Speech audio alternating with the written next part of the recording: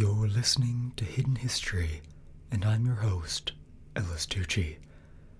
If you know any way that we can improve our content for you, the listener, drop us a line at hiddenhistory.show.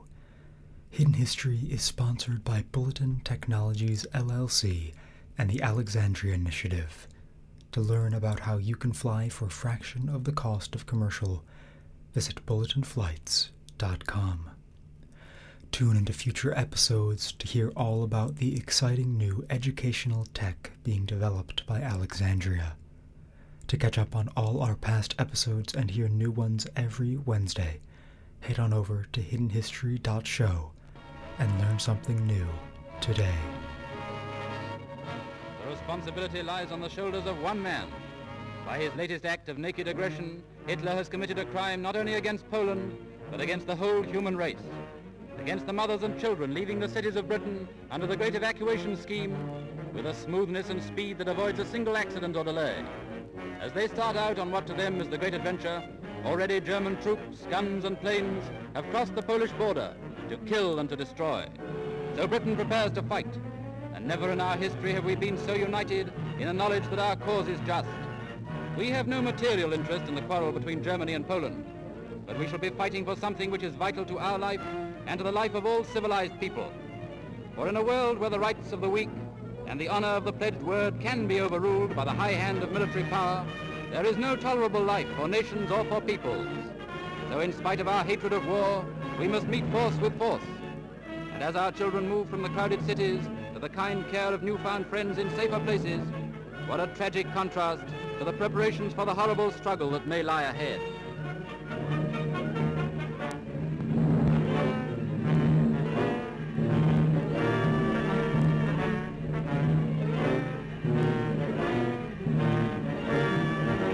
Terrible is the responsibility of the leader of the German Nazis for a catastrophe that will cause untold suffering and may set back civilization perhaps for centuries. He has rejected every appeal for a peaceful settlement from the Pope, whose followers regard him as the vicar of Christ on earth, from the King of the Belgians, whose youth was shaped by the tragic years of the last war, from the President of the United States, ardent fighter for peace, and from the Queen of the Netherlands.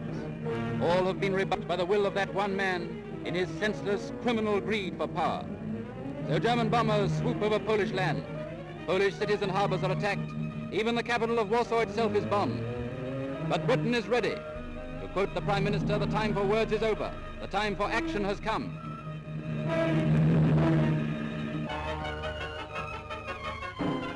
During the opening years of the Second World War, those first few years of Nazi conquest, scores of nations were subjugated under the German boot. Poland, France, Belgium, Austria, Norway, Denmark, the Netherlands, the list goes on.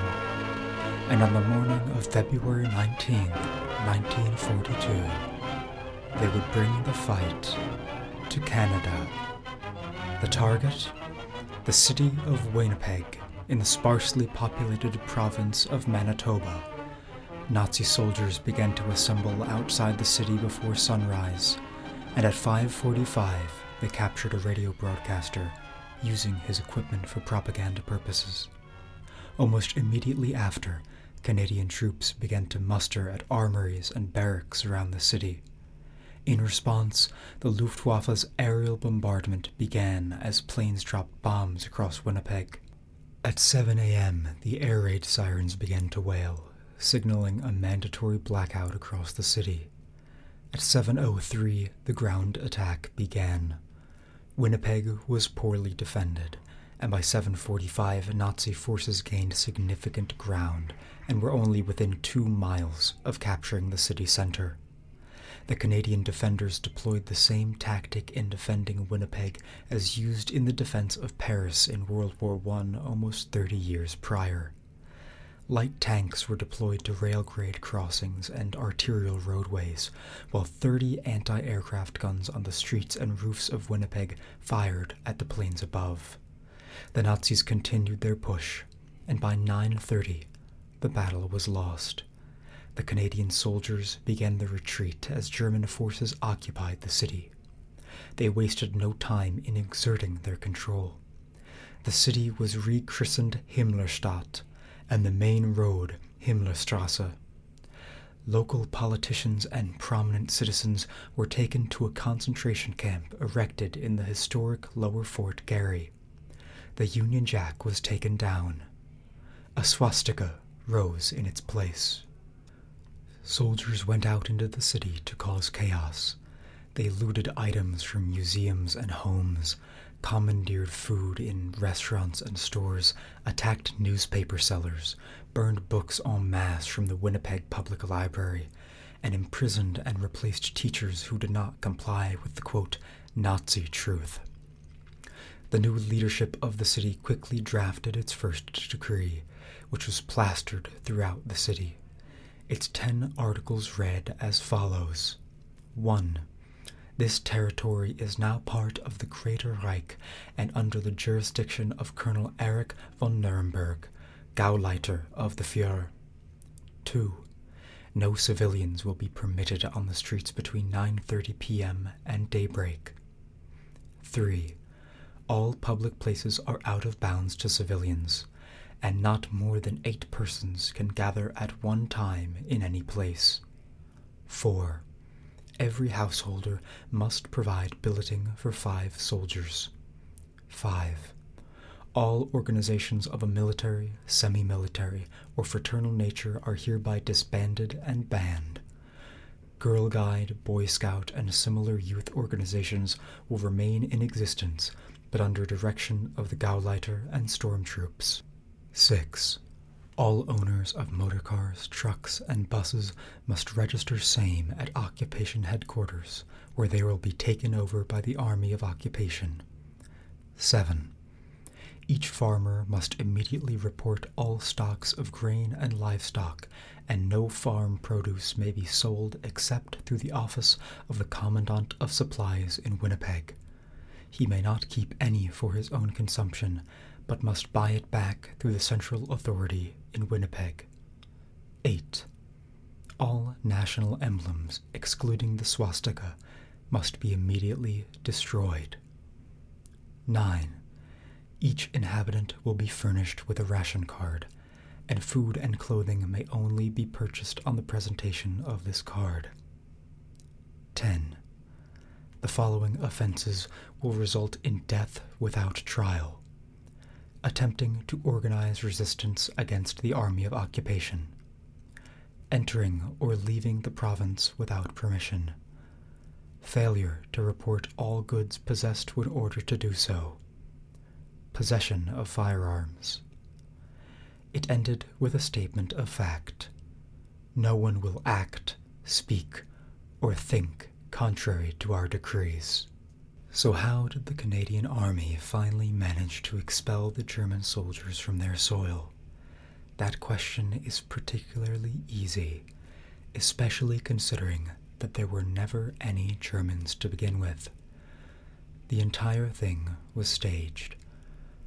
The invading Nazis were, in reality, volunteers who had gotten their uniforms from Hollywood costume shops and painted their faces with cartoonish saber scars. The invasion itself was meticulously choreographed, directed by phone and light signal from atop the Chamber of Commerce building.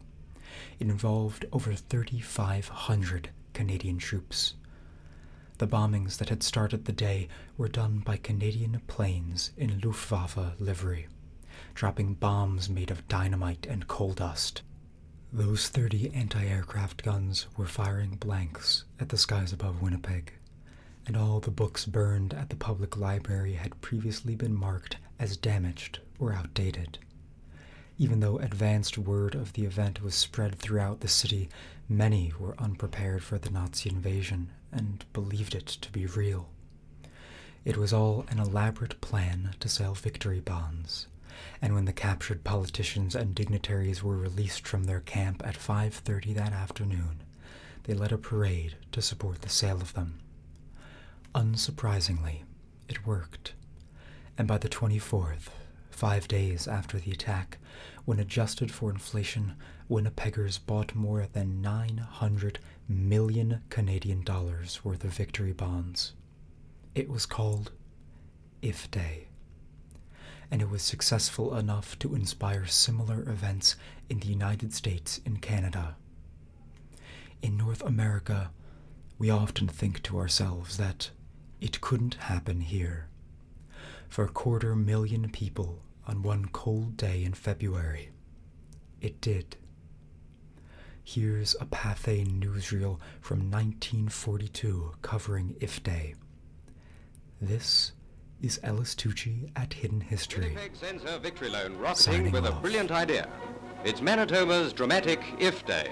What to expect if Canada and the United Nations were to come under the grinding heel of Nazism. Mock German troops invade Winnipeg, hauling people off buses and trams and placing the entire city under martial law. The town hall is ransacked and the mayor arrested as the Union Jack is hauled down and replaced by the swastika. For a whole day, the capital feels what it's like to exist under the Nazi yoke. The Winnipeg Tribune becomes Das Winnipeger Lügenblatt. Nazi troops shoulder citizens from every restaurant. All food is commandeered for the soldiers of Hitler's master race. All churches and other places of worship are closed. Priests and ministers are arrested. No place in the new order for God. Das Führer is almighty now.